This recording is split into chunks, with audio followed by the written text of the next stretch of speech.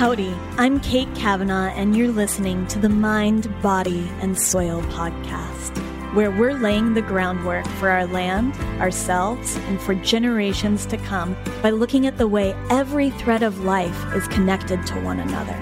Communities above ground mirror the communities below the soil, which mirror the vast community of the cosmos. As the saying goes, as above, so below.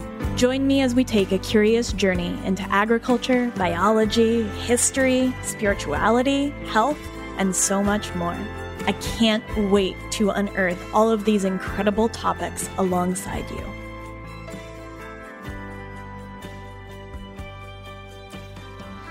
Hello and welcome to the Mind, Body, and Soil podcast. I am your grateful and a little bit sleepy host, Kate Kavanaugh, coming to you this week with a repeat guest, Scott Carney. Scott was on towards the beginning of last year to talk about a variety of his books, including The Enlightenment Trap and The Wedge. I've been a big fan of Scott's work for a really long time, and his new book is no different. Dream, The Art and Science of Slumber is a quick and absolutely delightful read.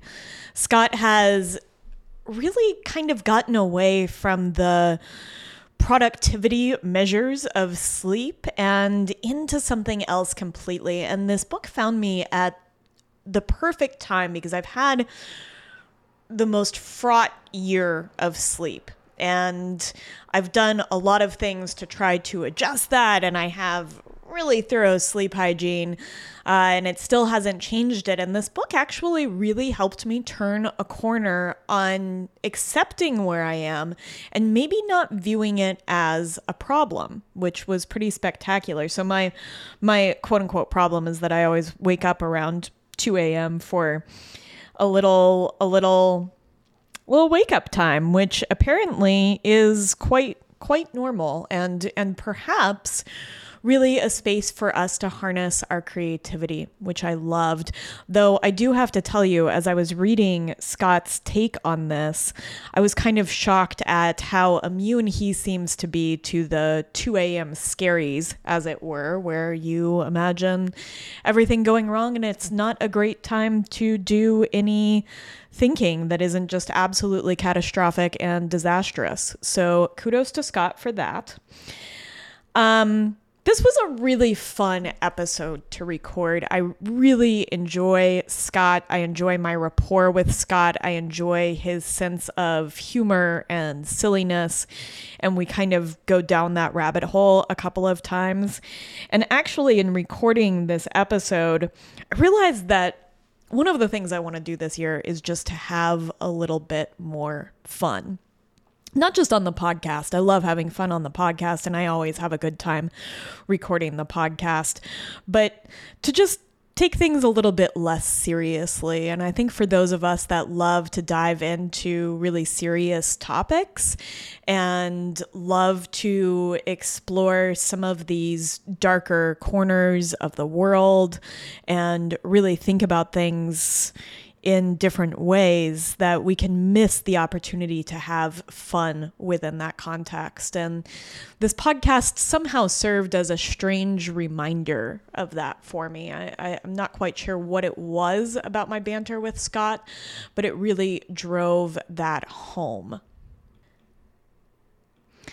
Those of you that are listening know that I've been exploring a lot around the idea of story. I think something that was sort of born out of a lot of conversations I've been having behind the scenes. And Scott had a suggestion that I love that we touch on very briefly, but I wanted to bring into this space, which is around the idea of telling ourselves bedtime stories, that we are not too old to have a bedtime story. And ever since Caroline Nelson's episode, Choosing the Stories That We Tell Ourselves, I've been thinking about how to tell myself different stories, how to tell different stories on this podcast. And Scott had this playful suggestion of telling yourself a bedtime story. He says there's no reason you can't tell yourself your own bedtime story. Try to visualize yourself in a place that is familiar and comforting, like a placid field somewhere near the home where you grew up. Tell yourself a story about that location and see where it leads you. Perhaps you see an animal. Follow the animal to see where it goes. Look up at a cloud and observe it transforming into whatever your unconscious mind wants. You will be surprised at how quickly telling yourself a story can turn into a hypnagogic dream. With any luck, you'll be asleep before you know it. I have to say, too, at the outset of this, speaking of fun, that anybody that can work Jurassic Park into a 110-page book in an absolutely perfect way has my endorsement. And I really do. I recommend picking up this book. It's quick. It's fantastic on audio. Scott reads it, and he has a voice that just draws you in to his work, and it's only 4 hours, so really recommend. Comes out today. Dive into Scott's work. He has a fantastic YouTube channel. He has quite a few books. I highly recommend The Vortex as an interesting place to start, though The Wedge is certainly fantastic as well. I'll link to the episode that I did with Scott Pryor in the show notes. And Scott also has a podcast of his own and is just a whirlwind. So make sure to find him in all the places and pick up this fantastic book, Dream: The Art and Science of Slumber. And then let's just go into this new year with the idea of having a little bit more fun, tapping into a little bit more play and a little bit more silliness. And I love how much of that came out in this conversation. Before the episode begins, just a little bit of housekeeping. In the past, I have made an offer to write letters to anybody who leaves a written review on Apple Podcasts and just sends me a little snapshot in the app. And I would like to bring that back. I've been enjoying some letter writing this year. So if you leave a review, shoot me a DM or an email, kate@groundworkcollective.com with that review. Then I will send you a little bit of snail mail for your inbox. And in that spirit, I'm going to read a review that I do not feel like I deserve, but I appreciate to no end. This is titled A Journey of Understanding. It is difficult to properly put into words how remarkable this podcast is.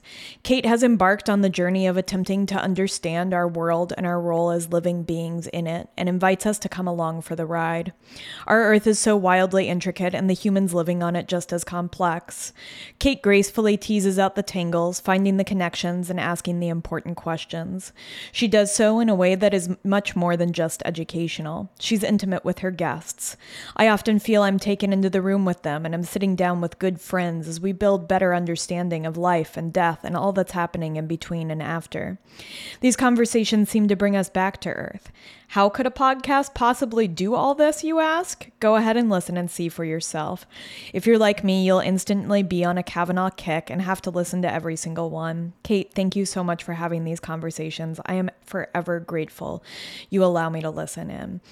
I don't even know what to say about this review. I am so grateful for it, and I don't feel deserving of such beautiful words, but it really made my day when I popped into here and saw this. It's from a while ago, but it just filled my heart with warmth. And if you are enjoying this podcast, leave a rating. Definitely subscribe so you can catch up with new episodes. It's the best way to support me, and it's the best way to help new people find the podcast and find their own journeys contained within.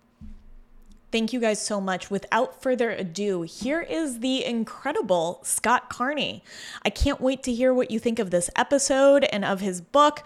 Shoot me a DM, talk with me. I love to be in touch. Here's Scott. Oh, we can't recreate the brilliance. My best conversations always happen outside of the record button, usually after the podcast ends. Yeah. Some sort of conversation takes place, and I'm like, oh, that's where the really juicy stuff was. Right. Right. Totally. No, the book is fantastic, and I have a very kind of a strange direction to take today's conversation.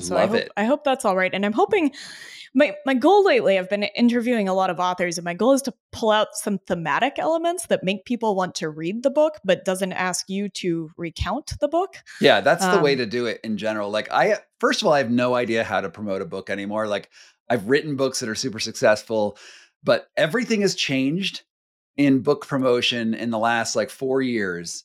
And now my plan is no plan. I am literally doing nothing except I'm going to go on like occasional podcasts. I'm going to put out some YouTube videos. Mm-hmm. And I think that's sort of what it is. Like, I think that's book promotion these days. Like, I don't care about reviews anymore. Like, I don't care about going on, getting the New York Times or anything. Like, it's just, no, I'm just going to do it this way. No, and I think I think your work has a following unto itself, and mm-hmm. people are really interested in your perspective and the way that you come at certain problems. And I think that you came at this from a direction that I did not see coming, and just tickled me to no end, if I'm being really honest. And I think that's what I loved the most about it, is this book really surprised me. It's weird. It's a weird book because I'm a weird person, and B, you and me both. Yeah, right. Totally. I'm a weird person, but also like my interests changed. Like I really mm-hmm. wanted something very tightly focused on just napping, and like, we're going to nap. I'm going to teach you how to nap. I'm going to figure out the science of napping. And then I was like, there's nothing to that. Like there's so little involved in napping other than, a couple technical things, but not even that technical. And then once you get that, it's like, well, am I going to bore you with even more? Like I need to say the same thing 50 times. And it's the other thing is like the reason I did the book like this, like I've written long books. Like my last mm-hmm. book with The Vortex was like 500 or 600 pages. Mm-hmm. And I was like, wait a minute, when I read nonfiction books, I get bored, even with amazing authors, by mm-hmm. about page 80. And then I'm like, well, do I finish the book? But what if I just wrote 80 pages? What if I just stopped there? And so I'm trying to see if that's like a good way to like get in touch with people. Like I'll say all the important stuff really quickly, and then you're go and be fruitful, readers. Mm-hmm. Go get another book. I think that's a really interesting thing. I've read a lot of nonfiction this year, and I've gotten bored in some. I'm harder to bore maybe, but mm-hmm. I think one of my favorite books of the year was Dan Egan's The Delville's Element, which is really a quite short exploration of phosphorus. Whoa. And is incredible, and the sort of paradoxical nature of how we are running out of mineable phosphorus and applying it as fertilizer, but it is also creating toxic algal blooms in our waterways because so much of it runs off of agricultural lands. And he covers the history. Very specific books. You chose a phosphorus book as favorite book of the year. Top book of the year, Phosphorus. Love it. I'm a weird person. Told you I was a weird person. Okay. You can dive in a little bit. I kind of, because this is it hit me in a funny place, I think, too, because I've had the weirdest year of sleep of my life. Mm-hmm. I've had insomnia for the first time in my life. Mm-hmm. And I had a resurgence of, I have sleep paralysis. Which is a fascinating phenomenon. Totally. I have ideas and thoughts about sleep paralysis. I've only had it like once or twice. But it's like terrifying. And it's like this weird thing where your body, usually you're paralyzed when you go to sleep. That's why, because mm-hmm. when you're dreaming, you're acting out, your brain thinks it's the real world. Like your brain mm-hmm. thinks a dream is the real world. So it's like sending the signals to move your muscles. And then we have this other evolutionary program to be like, you really shouldn't do that, people. Like, and it paralyzes your body, even though your brain is doing that. And then it also like squenches off cortisol. So you physically cannot be stressed out in a dream, which is weird. That fascinated me. I didn't mm-hmm. know that until your book. Yeah. I mean, there's other things that happen. There's other chemicals and things, but like you don't release cortisol. And then when you wake up, that paralysis program was not like removed. And then you're stuck and it's super anxiety inducing because you're usually not stuck in life. Like usually you don't have that paralysis feeling, and then that makes you anxious, and then you get this like sometimes.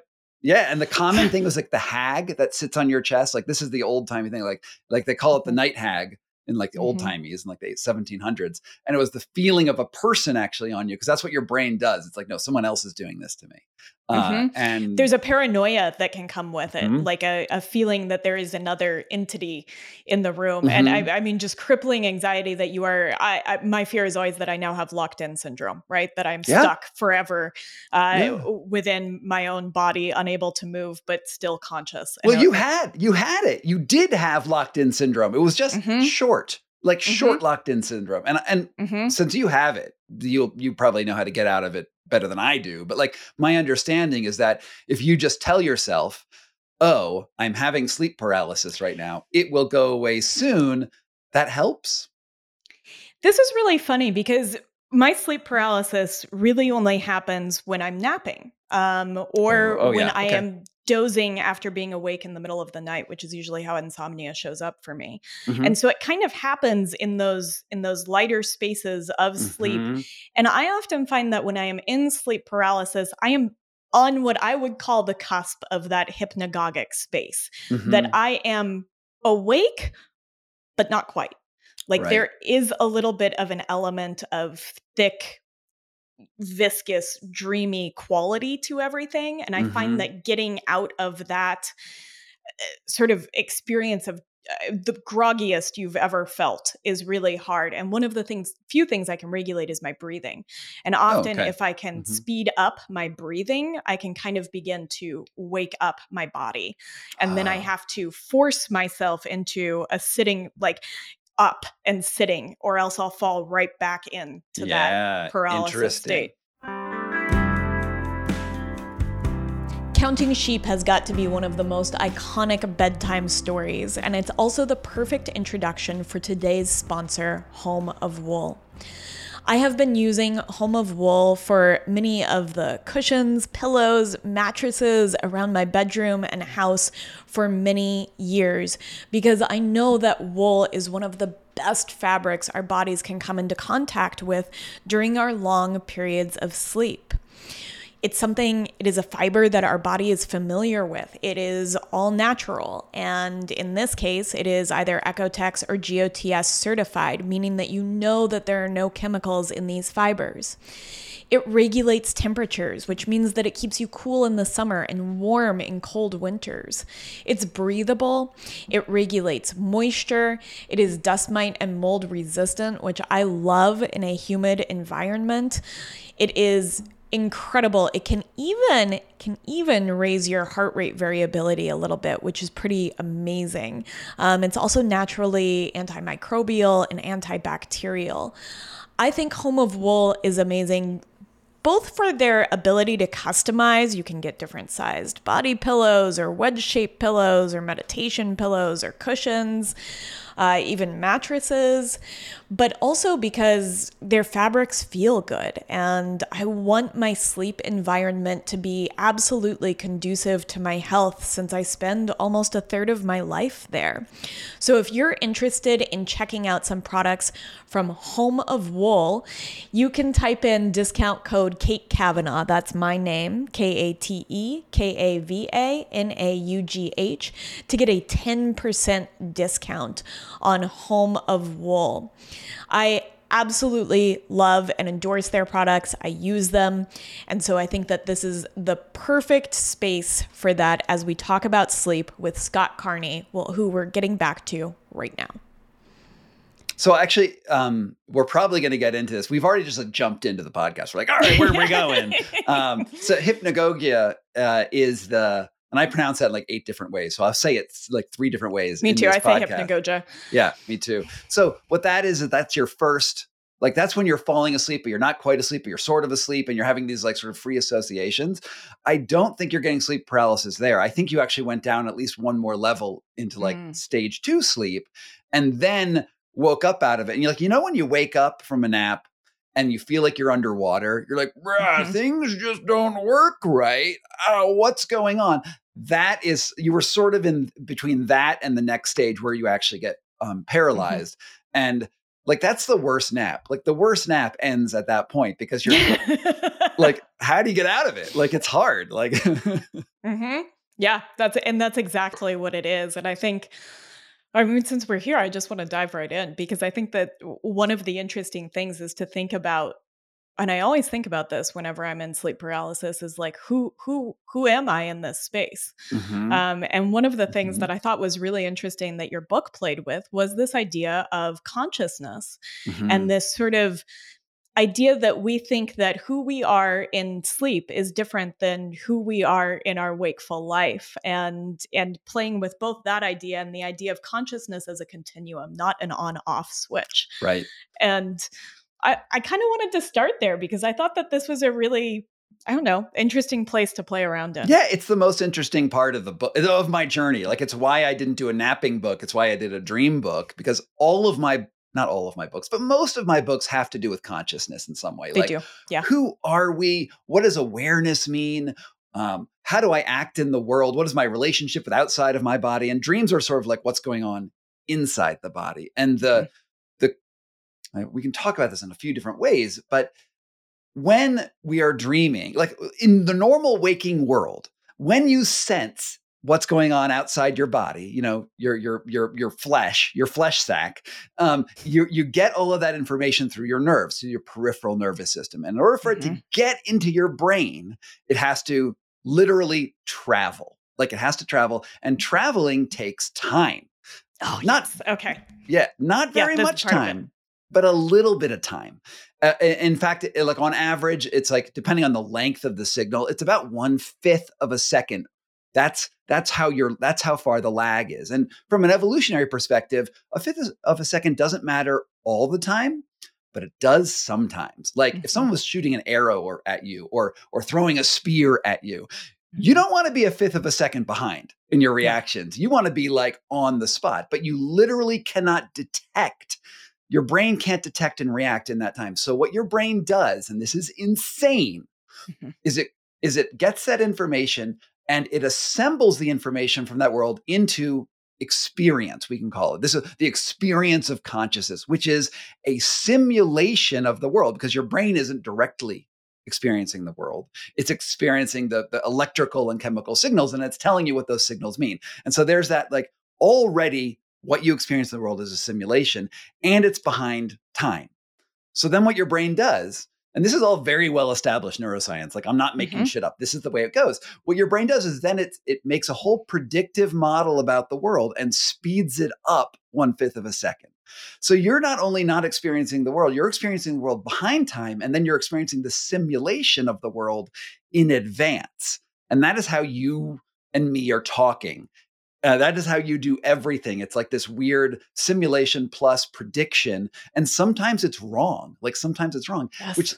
which leads me to this, like, stunning revelation, which is that throughout the day, when you're awake, you are actually dreaming. The simulation we live in is a dream because it's a projection. It's a simulation.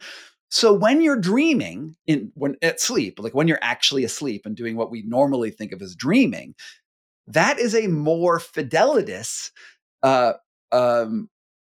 simulation of consciousness than anything else. So I'm flipping everything on its head, because it all happens in your dream. It doesn't need to speed it up, doesn't need to make predictions. It just comes from what's already there. This can lead me to, like, an existential crisis if you go down the hole. Now, I'm not saying like the world's a simulation like Elon Musk might make it, but there's a neurological simulation that we all live in. Have you read Andy Clark's The Experience Machine? No, is this on your radar? Great title. I pulled this out because you have this sort of tension that you put in the book between perception and conception, right? That we have these external stimuli, which you've written about a lot, and then we also have our projections, our predictive capabilities within the world. And Andy Clark is a philosopher that kind of philosophizes about neuroscience, and I actually pulled out this little quote because I think that this is a really salient thing to bring into the conversation. He says, since brains are never simply turned on from scratch, not even first thing in the morning when I awake, predictions and expectations are always in play, proactively structuring human experience every moment of every day. On this alternative account, the perceiving brain is never passively responding to the world. Instead, it is actively trying to hallucinate the world, but checking that hallucination against the evidence coming in via the senses. In other words, the brain is constantly painting a picture, and the role of the sensory information is mostly to nudge the brushstrokes when they fail to match up with the incoming evidence. That means sounds that we awesome. Yeah. I should have quoted that in my book because it's really well described. Totally. Yeah. And so and he kind of goes on to say that this also means that the experiences that we have had within the world are going to form the way that we conceive of these conceptions of these hallucinations that we are projecting outwards to maybe make up for this 1/5 of a second time travel experience that we're having. Yeah, absolutely. And the thing that's so elegant about what that passage does is it says we're playing this hallucinatory prediction game, but we are playing it in a real world. Like we're playing it in an actual physical world that has actual physical contact, like consequences. And the real world's not an invention, but our perception of it is. And that is bananas. Like the technical word is bananas for that. But what does that mean to be conscious? What does that mean to be human? What does that mean to like have emotions and predictive behavior? And all of that stuff is like what I'm like running through in this dream book. Like that's my entry point. And it also like interestingly answers one of the questions in my book, The Wedge, that was like missing for me. Like, in The Wedge, I'm talking about the same stuff, like stimulation coming from the outside world. How you respond to that stimulation, is that a bad thing or a good thing? Like, is that ice water going to kill me, or is it going to make me healthy? And do I enjoy it? So that ability for you to say, okay, this is fun, is like a sort of a superpower that humans have. But one of the things that I did not adequately explain in The Wedge is where emotions come from in the first place. Because like, how can you be sad or angry or fearful of something if you don't even like have the ability to form the idea of sad or fearful or angry? Where does that emerge from? And this book allowed me to sort of fill in that gap. And emotions come from dreams. Like they actually emerge from dreams. You can't have, like, when you wake up and you have a bad night's sleep, how the next day you're sort of an asshole. Like you say mean things to your partner. You snap on somebody on the phone, and it's like you feel like it's sort of out of character. And it's because you didn't sleep. It's because you didn't get emotional processing that night before. And we can go all into what that's all about if you want to go that direction. To some degree, I think I want to leave some of that in the book. I think it's interesting to talk about this, though, because I think it forms the foundation of who we are. And I was really interested, this is going to be a little silly, let's see where you take this, but you mentioned the word gist 6 times in the book. And I thought that this was... Oh, I sent you the PDF, didn't I? I'm like, yeah, what? So I get to search it.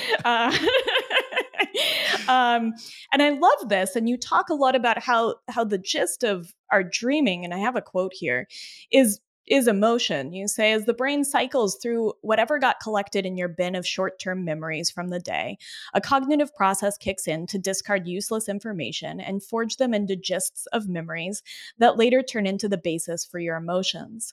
Another way to say that is that as the brain churns through the grist of short-term memories, it spits out 2 byproducts, emotions and long-term memories.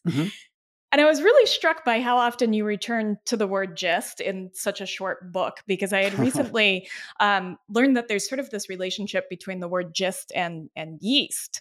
The word yeast is based on gist, which the Latin is to boil down. So to boil down to the essence. Whoa. But yeast is also from gist. And what I find interesting about that is that yeast is sort of the boiling down of life, but also the place from which life proliferates. And whoa, I think that deep. Emotions... Only a butcher would come up with it. But go on. I think that emotions are that thing, right? This is the Yeah. very fundamental aspect of who we are. And it is also the place from like the proliferative generative force of who we are. Yeah. Like, we like to think of ourselves as like Vulcans. Like we like to think of ourselves, we are very logical in everything we do and we're smart and we can look at the data of the world and like computers figure it all out because we are super duper smart. Like we like, and we don't actually think of ourselves as Vulcans, but we like to think that our decisions are as logical as the Vulcans. We And love to think that. right. But very rational. Very rational. Oh, I'm right because look at my facts. But like most of the time, we take actions not because we've thought it out, we've crunched the data. We act because we feel we should do something. Should I cross the street or not? So I look right and I see a car and I don't say, well, rate times time equals, okay, and that's about 50 meters. And then it will intersect with me at X point in the middle. So I will not go now. No, I'm like, I look at that, I'm like, that scares me a little bit. I will wait. That is like usually how we react, where I go down the street and I see someone who I love and I'm like, oh, it's so good to see you. Or I see someone who I hate and I'm like, I don't like you at all. And I go across the street or whatever. And like, it's all feelings, and that feelings are actually based on data, but it's based on data that was processed by dreams, because throughout the day, your short-term memory is collecting everything. Like I like to think of the brain as, it's not an exact anagram, it's not an exact metaphor, analogy? But we'll go with an analogy. There we are. It's not an exact analogy, but we're saying that the brain is sort of like a computer, and you have your RAM chips, those short-term things. When you turn off your computer, it all vaporizes, and you have long-term memory, the data storage, ones and zeros on the hard drive. In the day, you work on RAM, just like a computer works on RAM. It's all short-term stuff. It comes in and it just sort of floods your senses and it's sort of there. And you actually collect more information than you can consciously collect, you can access, but it's all sort of there. At night, your brain's like, I don't want to fill up my hard drive. So I'm going to discard all the crap, like, the quality of light, maybe someone asked me to take out the trash. I don't need to remember that when I'm 80. Right? I'm just going to discard all of this information, but then compress it into essentially like a zip file. And then that stuff, that compression is an emotion. Like all of that stuff gets compressed into one little thing, and then it's stored in like this very easy to read format. And it's like a feeling about things. And that is why we dream like that. Well, there's like a few things that happen in dream, but that's like one of the primary functions of dreaming. I think it's really interesting that you couched that in terms of computational efficiency. And I'm going to tell you why. And it's what surprised me the most about your book was this exploration and flipping on its head of productivity. And productivity features a lot within the context of the book. And the idea now, I think, is that we have this idea that all the conversations that we're having around sleep are around efficiency, right? We have our little tracker devices and we just want to make sleep as efficient as possible, instead of maybe leaning into a different version of sleep that you begin to define in the book. And even the language that we have around sleep is the language of economics and of efficiency. And maybe in many ways, the reasons that humans have been so efficient at sort of world girdling, as it were, for better or for worse, right, is that we sleep less than our primate ancestors, making us arguably a more efficient organism. Yeah. I mean, you what was the quote by, I think it's Alan Rechtschaffen? The sleep scientist, one of the early, most important ones, said that if sleep was not absolutely vital, then evolution made a horrible mistake. Like it's the biggest mistake evolution made, because you're spending 8 hours not doing stuff when life needs to do stuff. Like you need to go mate, you need to go hunt food, you need to do the things. So why are we spending 8 hours not doing things? It had to be very, very important to our survival. But that question of efficiency is really interesting, because I think that sleep has also been hijacked by industrial, the industrial work method and the invention of electric lighting, the 9 to 5 work day. It all messes up with our sleep. It's not we didn't evolve to be in a, to clock in and clock out of a factory. Like that's something we hijacked. No. And, it's funny. One of the things that's been happening to me lately is I'm usually reading like 4 or 5 books at once, whether that's smart Yeah, or me not. And it's interesting the way that they'll overlap, not on purpose, right? I don't know that they're going to overlap, but I've been reading Saving Time by Jenny Odell. Have you seen this book? No. Cool.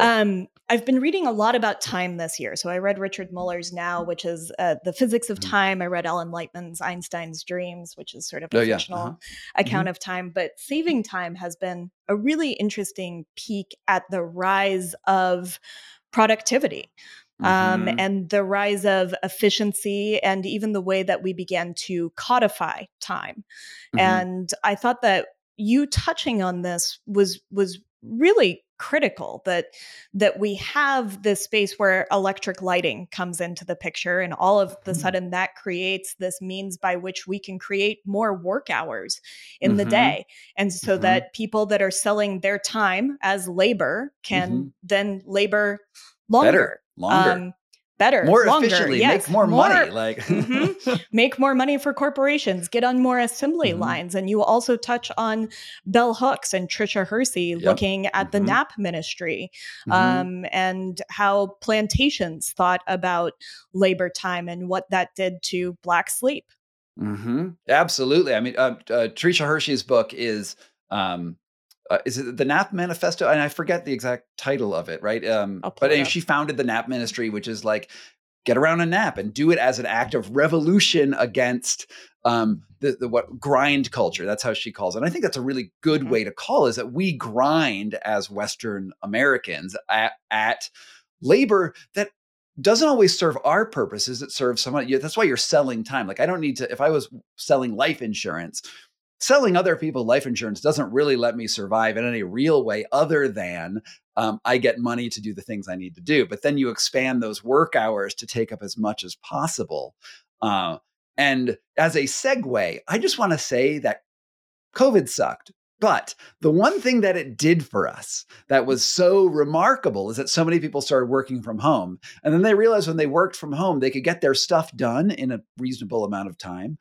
And then they could fuck right off and do whatever else they wanted. They could take naps. They could take a walk around the block. And it wasn't like this guilty, like, I have to, like, the time is what matters, not the efficiency. And I think a lot of people, not all people, of course, but a lot of people have sort of breaking that bond. And I think the reason most people don't want to go back to the office right now is because they're like, forget that. I hate selling my time. It is inhuman. Yes, it is. I mean, it is in many ways inhuman, and we haven't been doing it really for all that long. And we used to have a lot more time. I actually think agriculture breaks time in a really specific way. That prior to this, as hunter gatherers, we had a lot more leisure time, a lot more time to lean into naps and to perhaps into polyphasic sleep, and these other modalities of sleep that, as you talk about in the book, we might not even have ever experienced as modern humans. Or we look at something which is totally natural as something which is bad. For instance, waking up in the middle of the night, at midnight. Like oftentimes I'll wake up somewhere between midnight and 3 a.m. for a little bit. And I'll look at the ceiling and I'm like, gosh, why aren't I asleep? I need to be so productive tomorrow. And we all hate that. We're like, oh man, I had terrible sleep last night. Whereas in our evolutionary past, or if you, not even that, if you just put a human in a natural light cycle for, I think, 3 weeks, they become polyphasic, which means they wake up in the middle of the night and they have this sort of semi-conscious state where they're up there and they're thinking thoughts that are different than waking thoughts. They're like sort of more abstract, especially if you test them. They have these more abstract connections and they're thinking things that's more emotional, more spiritual. And that is normal human consciousness. Like that is bang standard normal. It's not really insomnia unless you think that you have to. The unnatural thing was I'm waking up at 8 and I'm going to be at the office at 9. I'm going to leave at 5 or 5:30 or 6 with overtime, right? That is the unnatural thing. It's not the waking up. which is why, and the other thing that humans do is around 3 p.m., something which corresponds with the melatonin dip.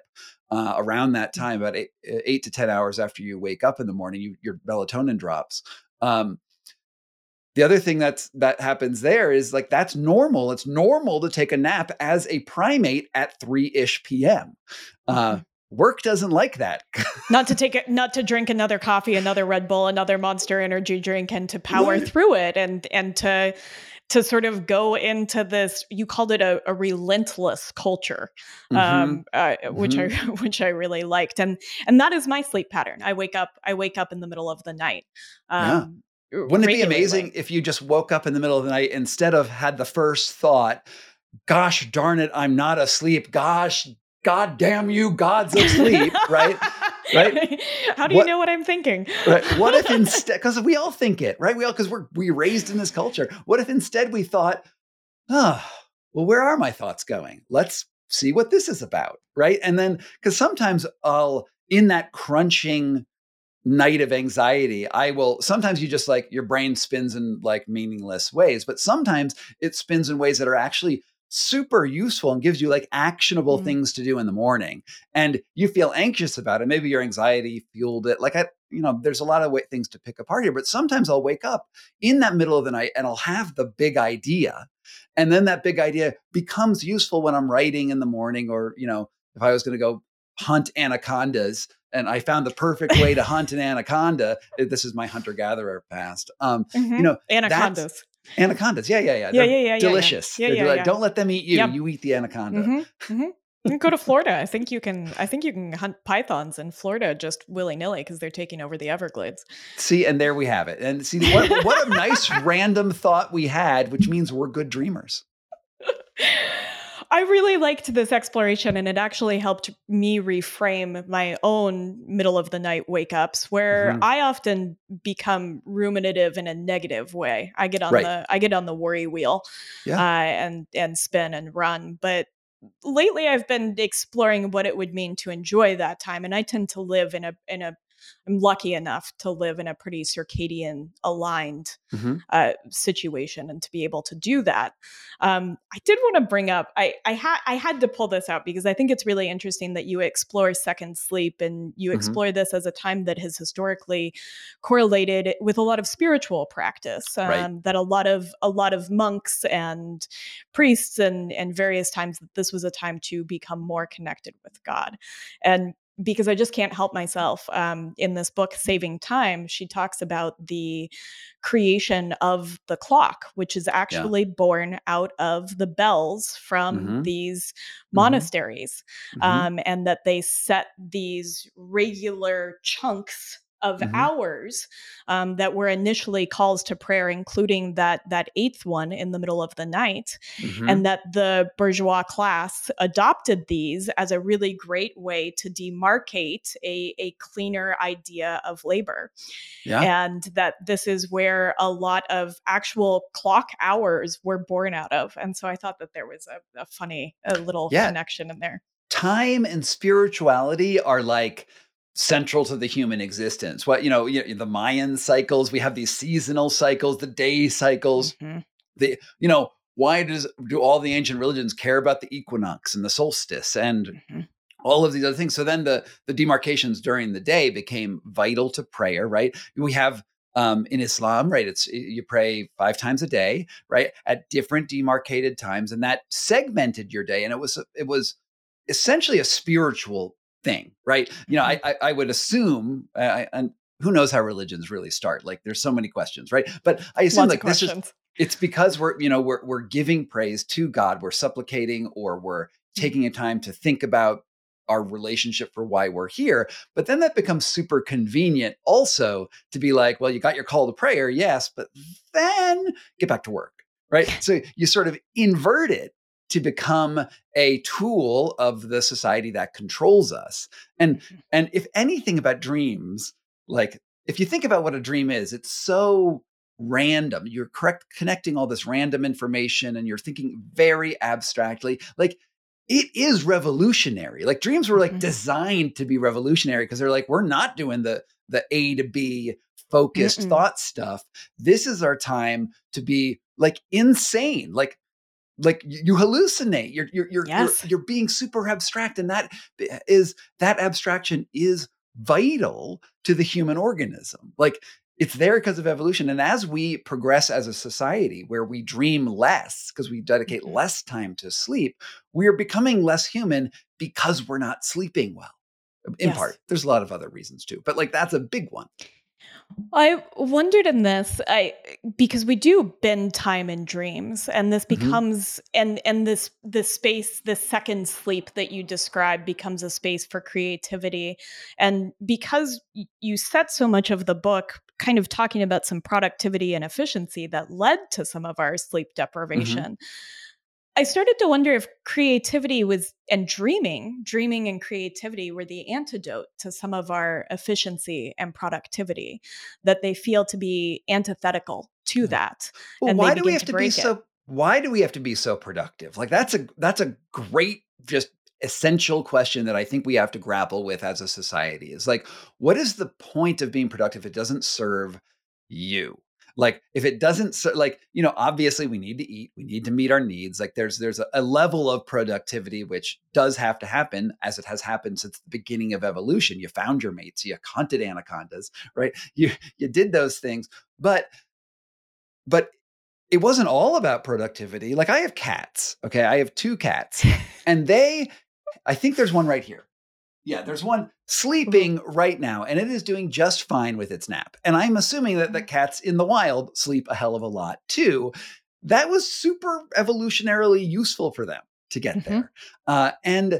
And as humans, when we think that productivity and the reason of being alive is doing things. So what do I do? I write books, I make silly YouTube videos, I podcasts, and you butcher things and but and that stuff is meaningful to who we become, because what we are is what we do, but it's also like how we ponder, how we ruminate, how we make sense of this. Like, why is making silly YouTube videos important?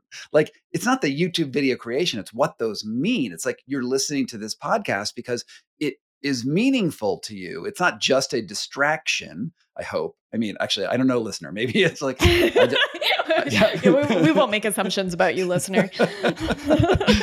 right. Might be distracting yourself. That's okay. Right. Yeah. But and then again, maybe distracting is good. And you also mentioned that time in dreams, and I think we can look at that for just 1 second. Please. Whereas in the day, time goes forward, like it's Mhm. 1 minute after another, or actually, the way we experience time is not actually segmented like a clock. Like sometimes time feels like it moves faster and slower during the day. Like that is a physiological, empirical reality. But in dreams don't give a fuck about Nope. time. Like, it's like, here I am in my childhood bedroom, and now I'm being chased by dinosaurs, which I never have met, right?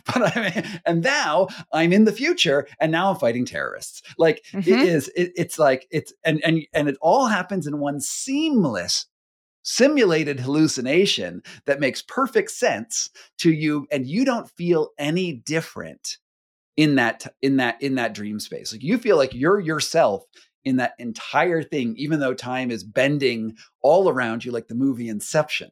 Mhm. Yes, absolutely. And I think that this was sleep allows us to time travel. I mean, Hmm. both literally if you're out there with some dinosaurs, but also within the space of and you say this, when we're awake, time seems to move forward in one direction, and the transitions between who we are from one moment to the next retain a measure of continuity.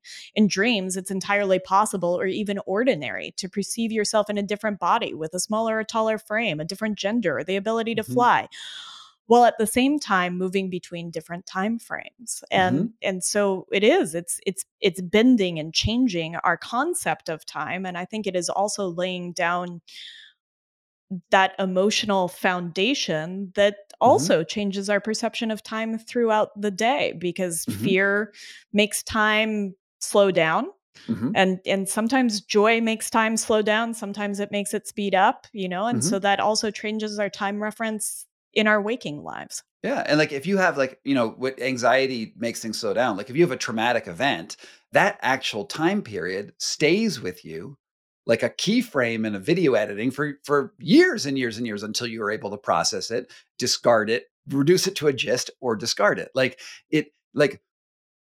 we like to think that everything makes total, perfect, rational sense, but our reactions to the world, the way we actually experience being alive, it is bizarre if you actually start like segmenting like what was happening here? Like, why is my mind flitting back to my dreams last night? Or why am I thinking about the last time I spoke with you on this podcast? Like that actually happened a year or two ago. And yet we're the brain casting a thought to a different time is time traveling. It's just not my body is time traveling, but that simulation, I don't experience the world. I experience my simulation. So I can move my simulation around consciously. That's bizarre. It's bizarre. It's awesome. One of the things that's actually come up a lot this year on the podcast, I was just reading Kat Bohannon's Eve. Have you picked this up? I feel like you'd actually really like it. You better put a book list for me to look at because it's not. You've given tons of great suggestions. I'll give you a book list, and there's always a book list and show notes because that's what I like about this. Just a book recommendation podcast.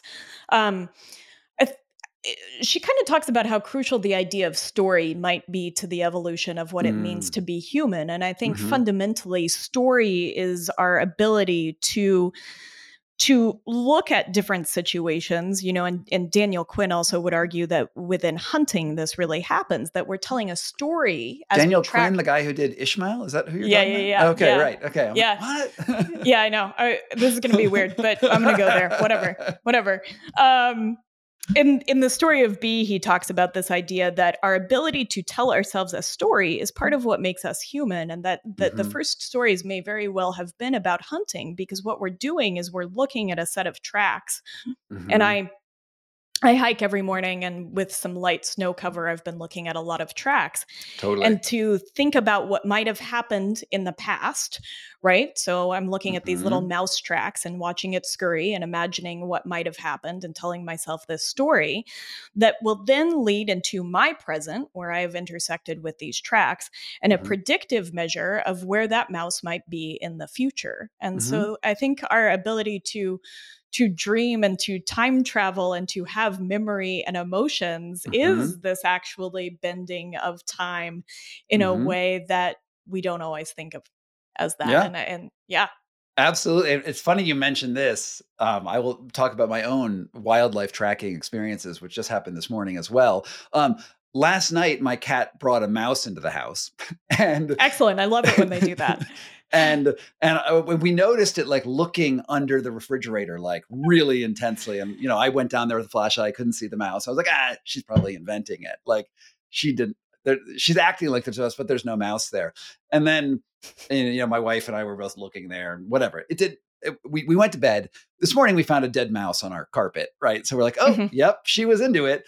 And then this morning I was out taking out the trash or something, and I saw the mouse tracks and I saw my cat's tracks in the snow. So the whole story has come together through signs of never seeing the live mouse, but knowing exactly what happened. But we do piece that information together. Like seeing tracks in snow indicates historical past, but it's meaningless unless you know what that means. Like if you see the owl's wing feathers in the snow and you see the blood on the snow, like you're creating that story. And I forget in Story of B, it's been like 25 years since I've read that book, but there were anthropologists who used I can't remember the name, but it's like homo narrativist. That's not the word, but like it's the idea like the storytelling human is yeah, that we are a storytelling human. And in Eve, Kat Bohannon makes an argument that language might have really first occurred around the concept of a story. And she tells this story of perhaps the first woman to tell a story. And I think that we are very much story creative. And you talk about this too, that perhaps when we go to sleep, we could tell ourselves a bit of a bedtime story. Oh yeah. If you want to fall asleep, here's a trick. I have a couple hacks in the book, like a couple things you can do because everyone wants some tips. And I found this one really cool. It's just close your eyes. The first thing that comes into your mind, whatever that might be, maybe it's your in a place, like you're in a forest, right? And you think about the forest and you say, well, what happens next? And then you see a rabbit and then you follow the rabbit, and then the rabbit gets eaten by an anaconda, right? And then the anaconda slithers away, and then you chase the anaconda, and then you pet the anaconda. Like, it doesn't really matter what happens, but you just add one event after another, and that can actually lead you into that free associative sleep that like lets you fall asleep, or at least you just get a good yarn out of it. Because you're letting your brain do the thing the brain wants to, and you can just lead it into that. I loved that because I'm constantly telling myself stories, and it was a way to have a little bit more agency and autonomy Mhm. over the I think sometimes I feel like I'm going along in the story that my brain is telling me, and instead this felt like you get to sort of begin to weave that yarn instead of just Yeah. following your brain down a rabbit hole. Yeah, and it's natural, and I don't know if it matters. Like, I don't really know if the content of dreams it directly matters. And this was one of the things that I was talking Mm. about with a neuroscientist at MIT named Adam Horowitz. And I was like, look, if you're the dream guy, and he's like the dream guy right now, I was like, if you're dreaming, like, why, and their dreams are important, why can't you remember them? And he was like, why do you think we're supposed to remember them? And I was like you're just you're just supposed to experience them. Like, they're doing their like Mm. forgetting thing, and you're supposed to experience those things. And that's like the free Mm. associations going on in your brain as your brain makes new neural pathways. Like, in the day you make focused neural pathways, I see anaconda, I must kill. I hit anaconda on head with I don't know, how do you hunt anaconda? You probably know better than me. With I don't a know. thing. I hit it with Maybe, the thing.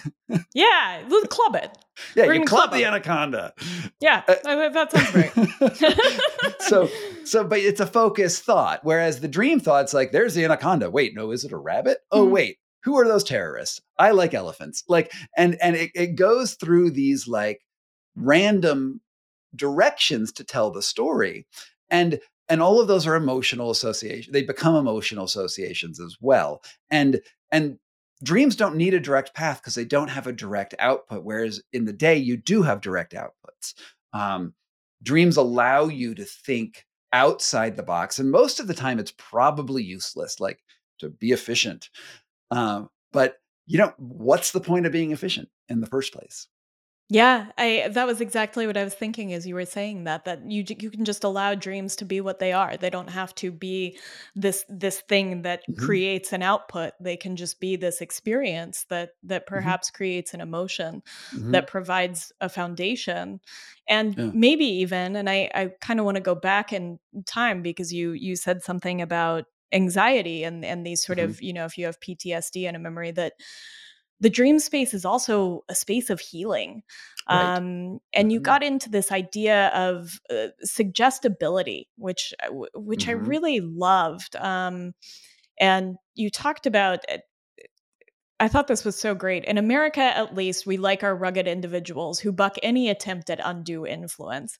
Isn't it strange that every attitude towards stubbornness also correlates with worse healing outcomes? mhm, mhm. And within this context, you talked about some of the placebo and nocebo effects, and how dreams can be a space where our minds begin to heal and our bodies heal Mhm. too Yeah, and in with sleep. with the placebo effect, what they find is the people who get the best placebo responses, which is like you know, placebo effect gets this bad rap is like, oh, that's just placebo. But like in my mind, like if you healed, so the output was important, right? And so if you can have a better placebo effect, that seems good to me, whether or not it's quote unquote medicine or not. Like I don't care about medicine. I care about the outcomes and outputs. And the people who have the stronger placebo responses are people who are suggestible, who are manipulatable, who are all of these things that we think of as weak, as like really bad traits. Like I don't want to be a person who's just a sap. I'm the best skeptic in the world. Well, being the best skeptic in the world actually makes you unhealthy, and so how do we reckon with that? Like, how do you be, because I don't want to be taken advantage by charlatans, right? But I Absolutely. I also, don't want to answer every email that says that they have my Netflix account password. right, right. You don't want to be a sap. On the other hand, like you can just sort of, for some things, if you just let go and you're like, okay, we're going to see where this goes, that actually can make you, it can do whatever your body needs to do to heal because you're not forcing an issue. And, um, Yeah. And so if you can teach yourself to be suggestible in the right contexts, right? And that's the trick, right? And that's where I don't have the answer. What is the right context? And Scott will not tell you because he doesn't know either. Because I've been taken advantage of by like charlatans as well, over the years. Me too. So it does happen, but don't be too hard and don't be too soft. And it's the yin and yang of dreaming too. Like you have your unfocused time for 8 hours a day, you have your focused time for the rest of the time, and that's okay. And the other thing, and I end the book with this really cool meditation called Yoga Nidra, which is sort of getting like popular in the press these days. I think Huberman has the non-sleep deep rest Yoga Nidra protocols have popularized that. Yeah. And actually I talked to Andrew when I was doing this book, and I was like, hey, hook me up with your Yoga Nidra sources. Cause like, I didn't have good ones. And so he hooked me up with Kamini Desai, who has a book called Yoga Nidra, which sounds like on topic, on brand. And so I talked with her, and when I was reading the book, it's interesting, like, her book is like mostly like, here's why you need to Yoga Nidra. Like, it's like all like the why, the you need to do this because it makes you better in a number of ways. And it's like 300 pages of that. And then it's like, here's how to do it. Like at the end, which is essentially listen to a playlist and then follow their instructions. Like, it's not so different than hypnosis. And there are ways to do it yourself without the playlist, like this, because it's an ancient technique that happened even before records were invented. But it's a way of thinking about your body and sort of letting go and having calmness enter to your body and like allow yourself to heal or implant a suggestion that in your subconscious that then what may play out in the future. And the crazy thing for me is, like, I had set up this interview with her like 2 or 3 weeks beforehand, and I was on a Zoom call, and I, like, the day before or 2 days before, I got COVID. Like, I was like, crummy COVID, not, wonderful feelings. And I was like, but okay, I'll do the interview anyway. And we did this. And she's like, oh, you should do my Yoga Nidra and sleep, like with my yoga going. And I'll do one specially for healing your body. And I was like, cool, we'll do that. And it actually was the turning point in my COVID. Like, I wasn't going to die anyway. So I think I was going to survive no matter what. So let's not like say this is like manna from heaven. But for me, after my 30-minute Yoga Nidra nap, I felt a ton better. And it coincided with that turning point in the illness, going away. So there's my total anecdotal evidence for why this is cool. Mm-hmm. And I think it's cool for a lot of different reasons too. The first time I did Yoga Nidra, I didn't know what I was getting into. It was probably 7 years ago. I fell into it and had never had that experience really of having that body awareness and deep rest at the same time, of not being asleep, but being asleep. It felt like almost a positive, an inverse to sleep paralysis in a lot of ways to me. Yeah, so anyone who's never done it before, just try it. I have my Yoga Nidra in the book. There's I wrote the script out, but like you can't read that as you're sleeping. So I also have like a YouTube video. I think it's at like scottcarney.com/dreaming. I'm gonna guess. We'll get a link in there. Yeah. Go to there, and like it's a free YouTube video, and I took out the ads, so you can go just sleep. And I think I put an hour or half an hour of silence at the end too, so it doesn't go right into the next video in your queue or whatever. But the idea is that as it guides you through these sleep stages, like, you're in hypnagogia, you're sort of going, you feel like you're asleep. It feels familiar, right? Yoga Nidra feels familiar because you're in these like very deep wave sleep settings, and yet you are also aware. So it's unfamiliar and familiar at the same time. And it's cool. Like it is cool. Yeah.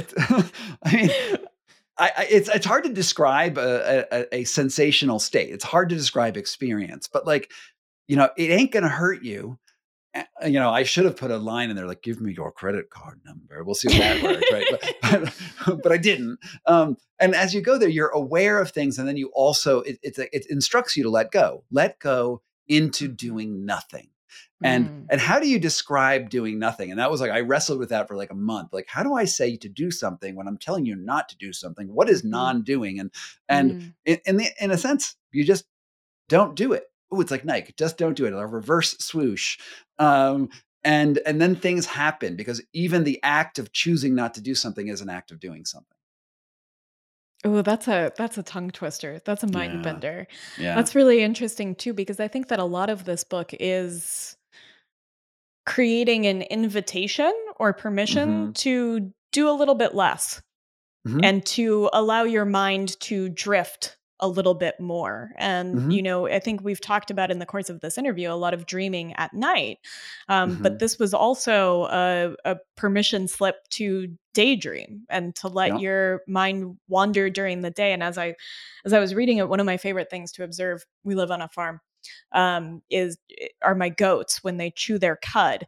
Hmm. And I find that animals, especially, probably even your cats, drift in and out of a certain presence that Yeah. sometimes they feel very embodied and other times they feel adrift in a sea of nothingness. And when goats chew their cud Mm. and are ruminating, Hmm. right, so to speak, they sort of drift away into nothingness. They'll just kind of sit in the sun and there's something about them that goes away. And that has taught me a lot about allowing my own mind to drift away. And I think that this was also about reclaiming a space of daydreaming.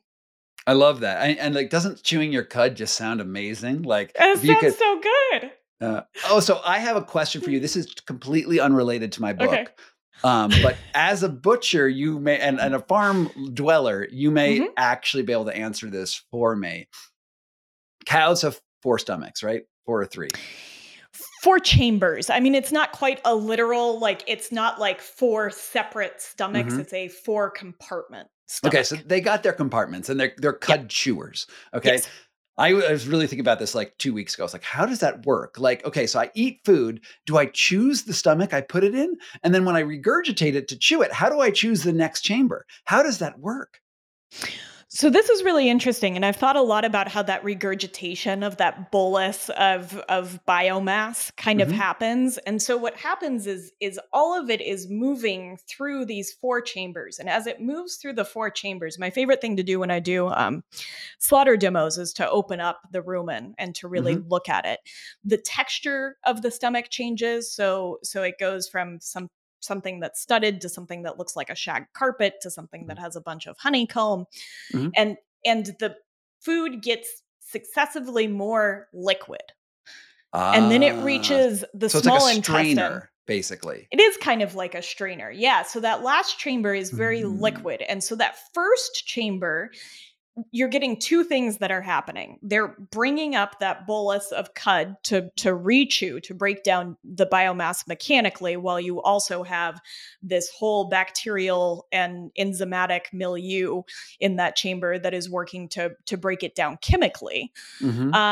And it's also turning that matter within that stomach. There are these contractions and like Okay. peristaltic actions. Does it come back down through the same hole? Like, is it like, are the chambers like attached, big chamber, next chamber, shag carpet chamber, and then like small intestine? Or does it come back and then choose your own adventure?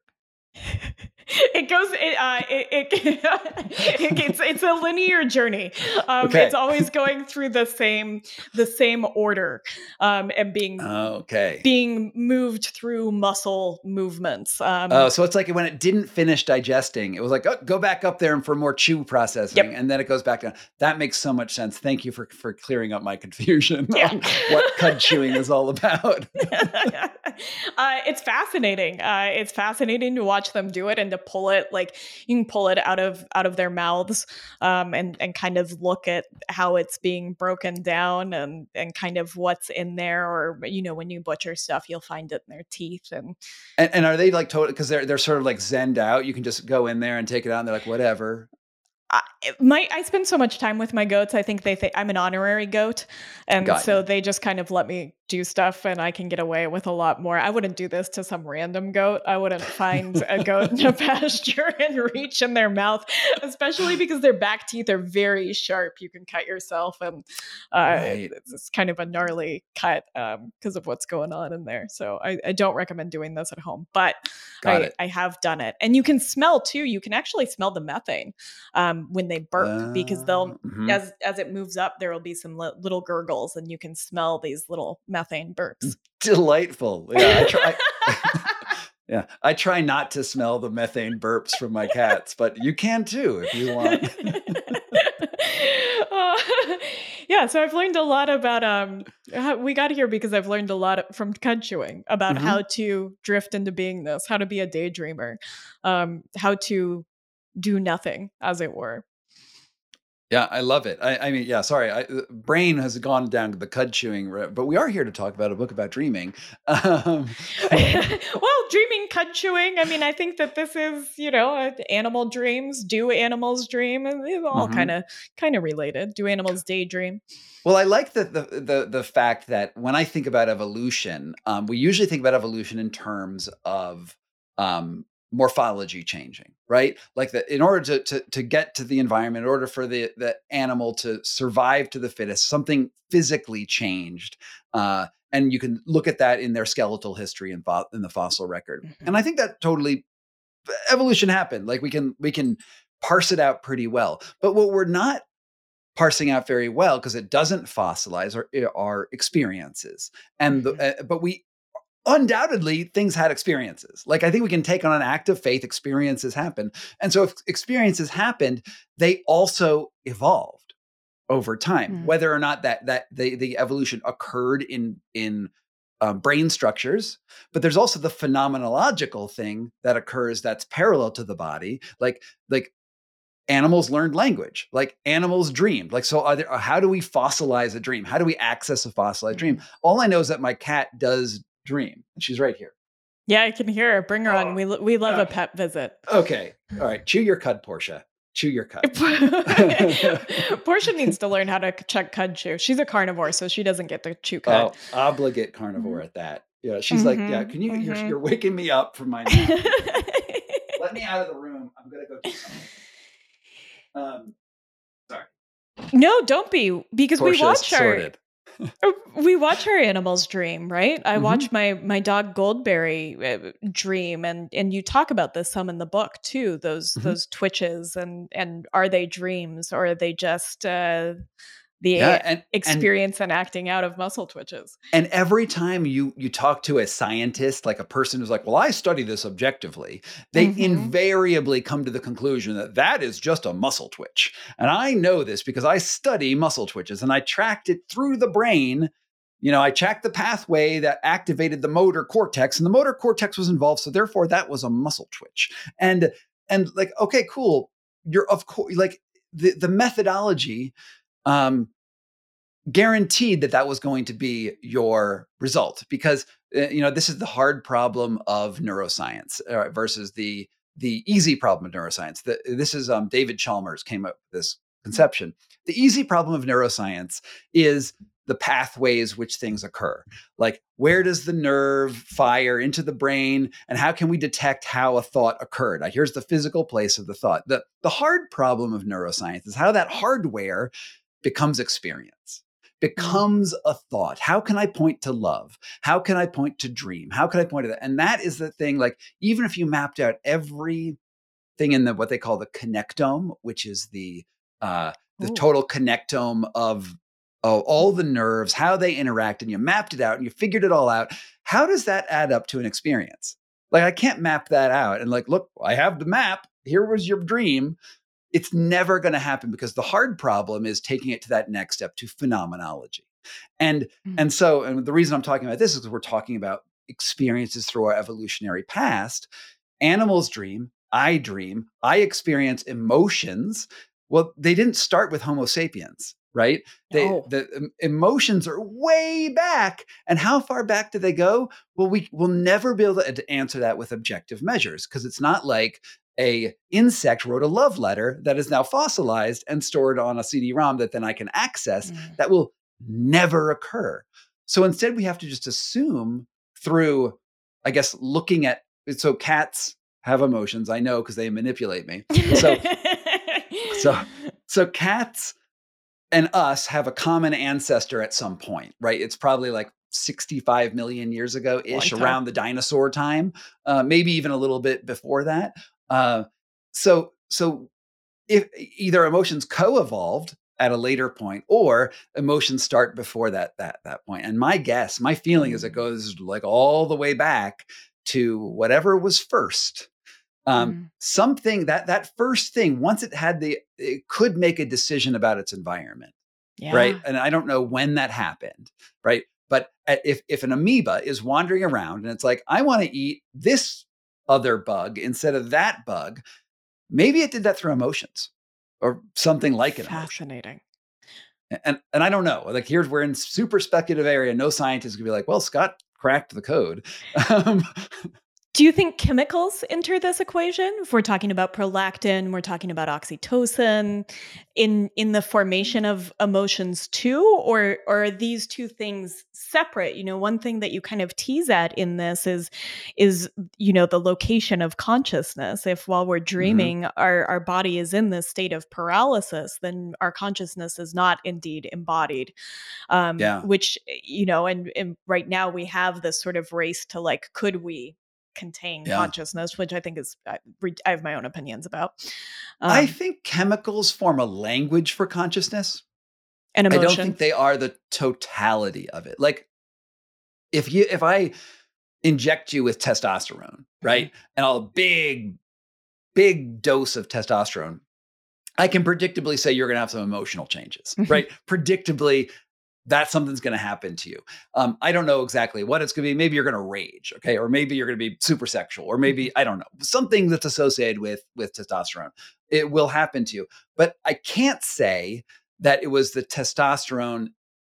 Like I can go one direction, the testosterone will cause something, but it has to interact with all the stuff that's in you already, right? So it's more like a verb in the sentence of your body. And I know that different creatures have different chemicals that go through. It's different hormones, different stuff. And I think that some of these chemicals I think dopamine's pretty common throughout most creatures, and it's sort of the more chemical. And I know that bacteria will respond to dopamine in various ways, and you drop dopamine. And I don't know if there's a dopamine feeling that occurs, but maybe there is, maybe there's not. But I don't know how we scientifically test that. I don't know how I can't even tell you how you feel on testosterone versus how I feel. Like we can describe it with words. But how does a feeling actually get translated in a fidelitist way?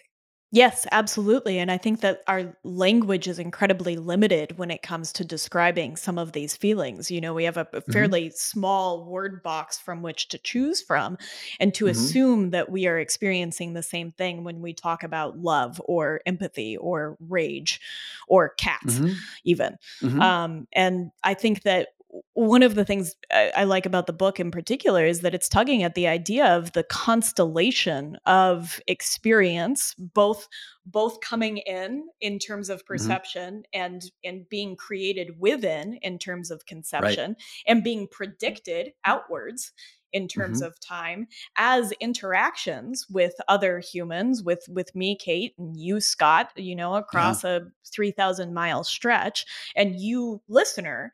And all of this is coming together to create this complex experience of our own consciousness, which we are never going to find in the fossil record. Yeah. Yeah. And like, it's sort of like the way you describe it, we sort of need a flow chart. Here's the stimulus that goes through X, Y, and it's so interconnected and weird. And like, where I come down on consciousness, and is probably alienated for people to hear at first, is that I don't think we are conscious. I don't think Scott is conscious. And I don't think Kate is conscious. I think consciousness is an act that occurs, and it is about the interaction between two things. So I am not conscious as a person. Yes. I enact consciousness, and we build consciousness by interacting, and consciousness ebbs and flows. And it's also about the interactions inside my body, but it's not a static thing. And some people, when I talk about this, they'll write to me as like, Scott, you don't believe in a soul, right? You don't believe that the body has a ghost in it that creates all activity. I'm like, well, you're right. I don't believe that, but I do believe that if this thing like a soul is out there, it's really, we're all participating in it. It's something that's so much bigger than us. It is the superorganism of life on Earth. And that's embodied in me right now. And it's embodied in you right now. It's embodied in your listener and my cat and all of those things. The anaconda in my dreams. It's all embodied in all of these things. And we participate in it. And we have this certain amount of time to participate in it. And when we die, and I did this video on my YouTube channel, what happens when we die? And so I'm sort of hitting on some of these notes there. Your activity in life changes the environment around you. Everything's activity changes the environment around you. And those reverberations go out like ripples to infinity to some degree, because one thing touches another, or at least to the whole planet. And if we go out really big, if we think about cause and effect, the chain of cause and effect, you can just keep going backwards all the way to the beginning of the formation of the universe. Like, this is the Carl Sagan quote. Like, if you want to bake an apple pie from scratch, first you have to invent the universe. That's his quote, not mine. And at some point, the whole universe, everything in the observable universe, everything in the unobservable universe, the country of France, the moon of Europa, all of that stuff was at one point at an infinitely small singularity point, that where matter didn't exist, energy maybe didn't exist. Like, I don't know what's in a singularity, but it was all there. And then it poofed out. And so everything in you was attached to everything else in the universe physically at one point. And how we think about that, I don't know, but I think it's hard to think about that and not go spiritual to some degree.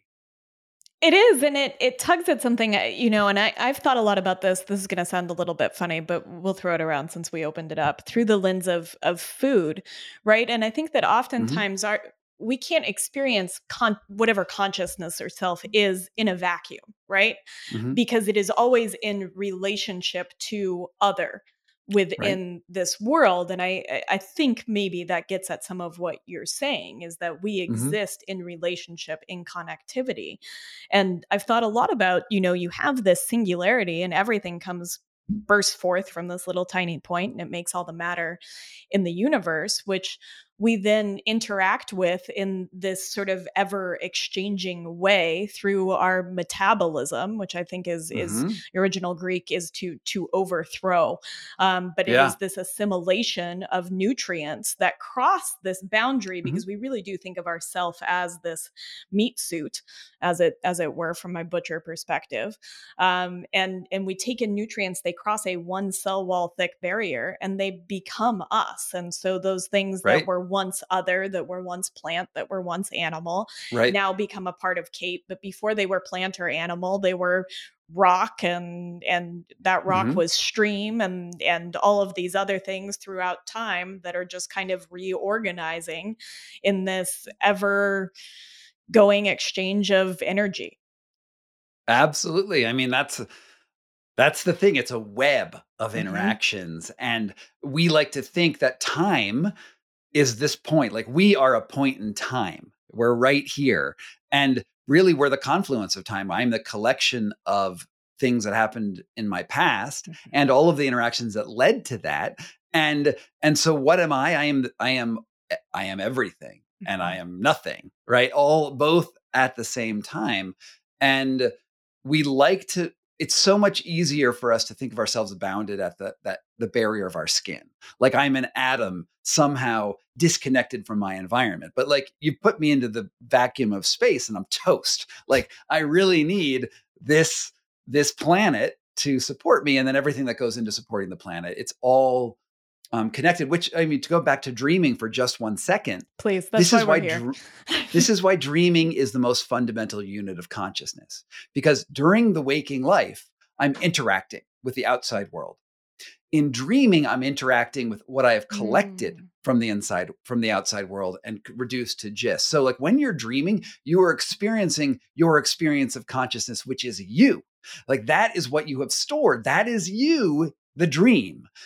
which is why dreaming is so vitally important to who we are. And that's why it's more real than the outside world, but not in an Elon Musk way. Oh, wow. I love that you that was perfectly said. That was incredible. And I think what an interesting thing for this to be. I mean, it's almost kind of only recursive loop of self that happens. Yeah. Though it is made out of all of our experiences of other, but it is the only sort of. Interior, completely self-contained world that is in your head that you have created. That simulation is, as far as I'm concerned, me or you. And it's during the day we add to it, right? Oh, here's some more information. We're going to grist that away. But you are who you dream. You are, and I think I have these stickers that I put out for my Kickstarter people. Like, and the quote is, "You are what you dream," and the Mm. dreams are the dreams are the unit of who we are. Oh, I love that. Dreams are the unit of who we are. And it's It- funny because as a butcher, I like to say that you are what you eat, which is also true. yeah, but what would those things be without dreaming? Like, how could the cow have cowed if it didn't dream to get to be to it? And it's pre-cows, it's evolutionary Mhm, ancestors. Dreams helped that cow emerge to mhm. whatever. Well, I don't know what cows dream, but like they had those cyclical cycles. We have that fossil record. All of those connections are there, and the phenomenological experience of cowing was important to that cow's life, was important to who that cow was. And maybe it makes it taste different. I don't know. Maybe a happy cow tastes better than a sad cow. I actually have no idea if that's true. Um, It is. I mean, we could talk about different ways in which that is actually true, but mhm. it mostly has to do with cortisol and adrenaline, and the Mm, way that it changes the flavor of muscles right prior to death. mm. That cow's experience throughout a lifetime. You get into a little bit of different territory, but I could make a couple of arguments um, Yeah, sure. I for mean, it. that's the Kobe beef brand. Like if you massage your cows, and I Feed don't it think they Snickers. do. Yeah, I don't think Kobe beef cows are massaged. I'm going to go on the record here. I think that's not. I don't. I have gotten massages. They're $200 a shot. There's no way they're putting that into cows. I don't think they're putting that into cows. I also think those cows aren't living out a life that aligns with their biological urges to forage and eat in the same way. And I think Oh that yeah. changes flavor, and it Oh, might undoubtedly. indeed be happiness, and we could call it phytochemical richness. Mhm. That if you're just being fed Snickers bars in a small space, are you really happy? I don't know. Yeah. I mean, cow is such an interesting word because, there was a wild cow at one Yes, point. yes, Like, yeah, and I the think, progenitor. Yeah. yeah, and I think there was even a photograph of the last wild cow, like truly wild ancestor. I think it was in Spain. These my memories are a little hazy, but there was a word for it. Aurochs, Um, I think? Aurochs. Yeah. There we are. There's your ancestor, and I think the last one died in like 1905, Mhm. 1904, somewhere in there. That was wild cow. The thing that we have is human cow, human Yep. made. Our culture has changed that cow's dreams and everything else that goes into making that cow. And it is a different thing, just like a banana. Uh, and and it also has a subjective reality. There's also the thing, and maybe that you could rewild a cow. I don't know. There probably are feral cows in the planet. Um, Yes, but I think the question is, have we changed that cow beyond anything for it to go back in time? And I think that's kind of the question with humans too, right? Because I think that mhm, we've domesticated ourselves in many ways, and I think that and to touch back into the book, I think that we have changed the way that humans dream in the last mhm, 150 years anyway, maybe the last right. 10,000, 12,000 since the dawn of agriculture. Uh Certainly in the last since 12 when Edison yeah. invented the electric light bulb, there's like demonstrable changes, right? Yes. And there was an epidemiological study that came out like 3 years before the tungsten bulb came out. And we had light bulbs before then, but they sucked. Then we got the tungsten bulb, which was like oh my God, it's so cheap. And you can put it, and it burns bright, and everyone can afford one all of a sudden. And in the time pre bulb to after bulb, humans slept one less one one less hour a day. Um, all across the world within a few decades. Everyone had an electric light bulb, and that's thousands of hours of sleep missed per year. Well, I guess not per year. Per year would be 365, but like over the lifetime, it's thousands and thousands of hours that are missed. That's dream time. That's experiences that are lost. And those experiences have been with us since the beginning of, evolution, right? Since our sleep cycles are in relation to the rotation of our planet in relation to the sun. Like that is, our biology is literally linked to that. That's called chronobiology. Within a day and a year. Mm-hmm. Right, exactly. Both cycles in turn, like that's like the Mayan calendar. Both are spinning, and there's like another greater cycle on top of it. But that changed in like 1912, and we are different. We are fundamentally different because of that.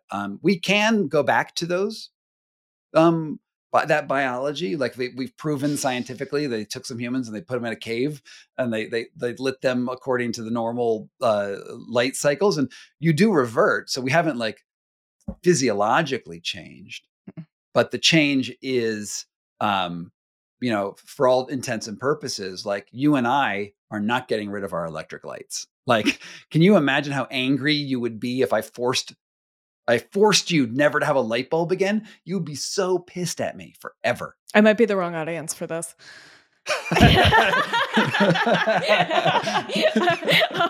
But yes, in general, yes, I do think that is unequivocally, like it's absolutely the case. And I also think that, so much of what things get boiled down to on this podcast is our ability as humans to take a sine wave and create a line, or to take a circle and create a line. And so we create this very consistent flat environment, this consistent, ability to turn on the day at any given time. And I guess this is a good question to ask, because I think at 1912, we see this massive shift in our biology and in how much we sleep.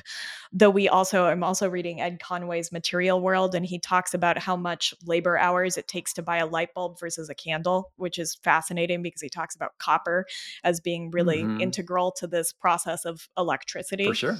For sure. And the way that things change. But do you think that now you can't even sell incandescent bulbs. We're changing our lighting once again into LED lights, with even more exposure to blue light from not just our light bulbs, but also our devices. And do you think that will take us down again? The tungsten bulb is fire, essentially. It's a heating up a thing. It's fire. Whereas like LEDs, that's like lasers. And it's that aspect of chronobiology is fascinating, which is why I buy my LED bulbs to simulate the old tungsten bulbs. And me too. Yeah, I will say that whenever I go out into places where there's like a fluorescent bulb, I feel bad. Me too. Because that's not a natural color. Like that's some weird stuff. And I didn't go into any of this in the book.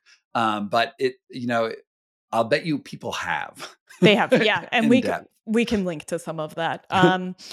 Thank you. We've gone on a kind of rollicking adventure throughout the part of this podcast. And I think what I really want is for people to open up the book and to experience some of this for themselves, because I think that you put it so, number one, succinctly. I mean, this is a deliciously short read. And I think it's 110 pages, guys. That's my selling point. 100. Look how thin it is. 110 pages. And you get all this cool knowledge. The audiobook is like 3.5 hours. It's really fantastic. We talked about this last time, but I love the way that you narrate all of your books. That's always how I've interacted with you, is listening.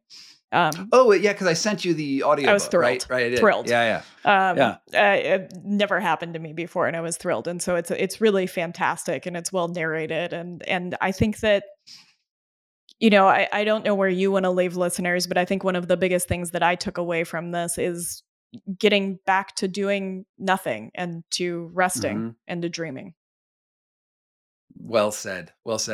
And thanks. Go check out the book. I also have this YouTube channel where I talk about this random philosophical stuff. Yes. And I had this video that got really popular. I don't know if you noticed. I had a video that had like 2 million views, I saw which is this. like insane. I saw this. And it's about split brain experiments, like what happens when you split a human brain in two, and then consciousness literally divides on either lobe of the brain, and they have separate experiences. And what does that mean to everything? That was fun. But like, I've got tons of more. You things. also have, and I feel like this year have really built on the podcast. And I know that is cross-linked through YouTube, but I don't do a lot of YouTube because more podcast format, but Scott Carney investigates.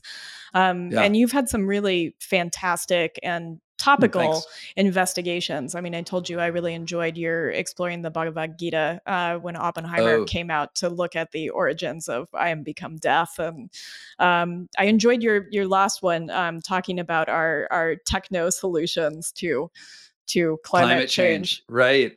Yeah, the podcast is really it's funny.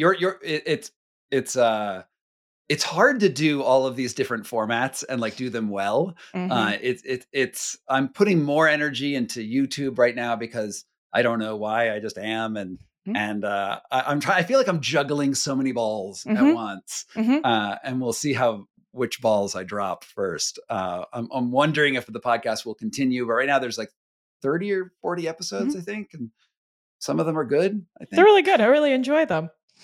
No, I think it's all fantastic. I love that you're out there and that you have a lot of different passions. This sounds funny, but I mean, just like from the vortex to this book is a very different continuum. And I think you're chasing down a lot of creative pursuits. And I think in that perhaps, I don't know how this book changed your sleep habits, but I think that you really are leaning into creativity as the antidote to efficiency, perhaps.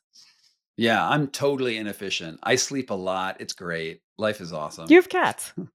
I have cats. You have cats. You're a cat person. Cat people like to sleep with their cats. Like, cats teach us about sleep. Yeah. Okay. So much to say. Well, thank you so much for having me. Thank you so much. A blast. We'll have links to where to find you and to the book. And I'm just excited for everyone to read it. Thank you so much for coming back on, Scott. Absolutely. Thank you so much for listening to this episode of the Mind, Body, and Soil podcast. If what you found resonated with you, may I ask that you share it with your friends or leave us a rating and review wherever you listen to podcasts? This act of reciprocity helps others find Mind, Body, and Soil.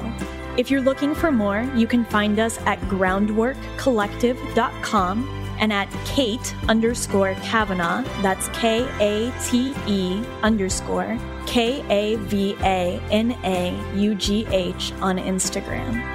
I would like to give a very special thank you to China and Seth Kent of the band All Right for the clips from their beautiful song Over the Edge from their album The Crucible. You can find them at All Right on Instagram and wherever you listen to music.